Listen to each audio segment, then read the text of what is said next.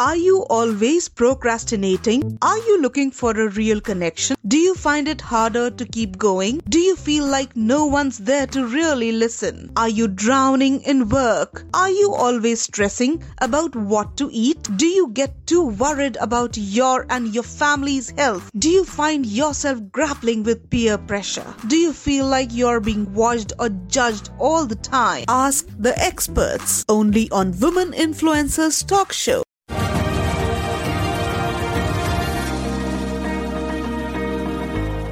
Hello everyone, I'm Dr. Padmaja Nandigama. I'm a psychology faculty, life coach, and a motivational speaker. Today, I want to talk to you about parenting during the pandemic. Parenting itself is a challenging job, we all know that. But with these times, it has become increasingly more challenging because we have to be creative, at the same time, be patient, engage our kids 24/7, cook and have a pleasant conversation while doing our jobs. So this is a combo which all of us are finding tough to handle sometimes. So I have some tips for you here, how to handle your kids during this pandemic. Like this Sochcast? Tune in for more with the Sochcast app from the Google Play Store. I know kids come in different age ranges and different mentalities, different personalities. Of course, the parenting will never leave us. We have all these situations where we have to come up with new ideas. So if you're having kids who are younger in age, say below 10, where they need your attention or they need your direction, and they could be disturbing you while you're working, so I would suggest that you engage them with a schedule. So make a schedule. We all work well with schedules. I know it's boring, but schedules will get you things done.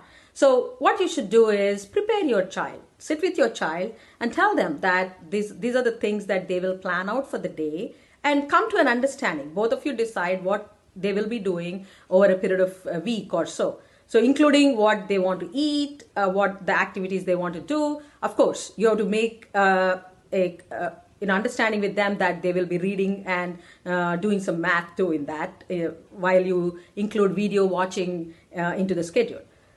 And there's something called token economy. I suggest the parents use this token economy. This is where you give your child a star or a token for completing the job on time.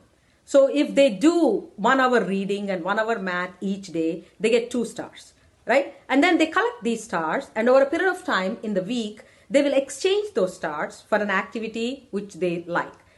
So they'll exchange for an activity like watching a movie or ordering food out or eating ice cream. So things like that. That is called as token economy.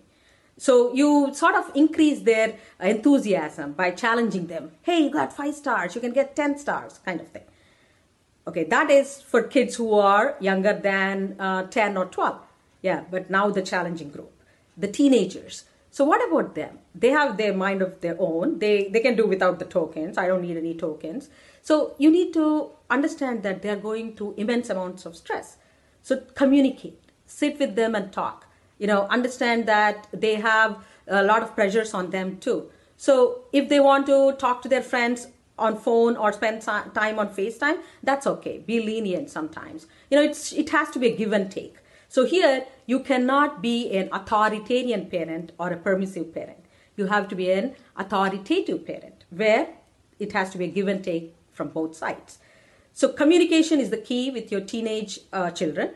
And we generally are called as sandwich generation because we are the generation where we are handling our children and parents. So this again puts extra tensions on us, extra pressures on us. Older population like our parents could be having health crisis and staying in the house all the time. Yeah, they like spending time with the family, but then they could be getting depressed and getting anxious about things that are happening out in the world. So you need to spend some time. Schedule that too in your timetable so that they feel less anxious and they know what's happening. So, and let them also do their jobs on schedule. For an older population who are living in US and who go out for shopping for themselves, let them go and shop. Let them go for a walk because that helps them understand or that helps them put in a relaxed mode by walking in the nature, so on and so forth. So these are some of the tips I would suggest while parenting and taking care of your parents. But the most important person here is you. You have to take care of yourself too. You have to be calm. You have to be patient. You have to be that super, person here, be it a male or a female. So I would say that schedule some time for yourself too. Chat with your friends. Have some solitude for yourself. Get up early in the morning and spend an hour or hour and a half for yourself doing meditation, yoga, all that good stuff. So we are going to come out of this, as I said. Be positive, be patient, be creative while you are at it, and you will be surprised that you're going to come out of this with flying colors. So while we are trying to find a cure for this, while we are waiting for the lockdown to be opened up, so be patient, be creative, stay home, and stay safe. Thank you.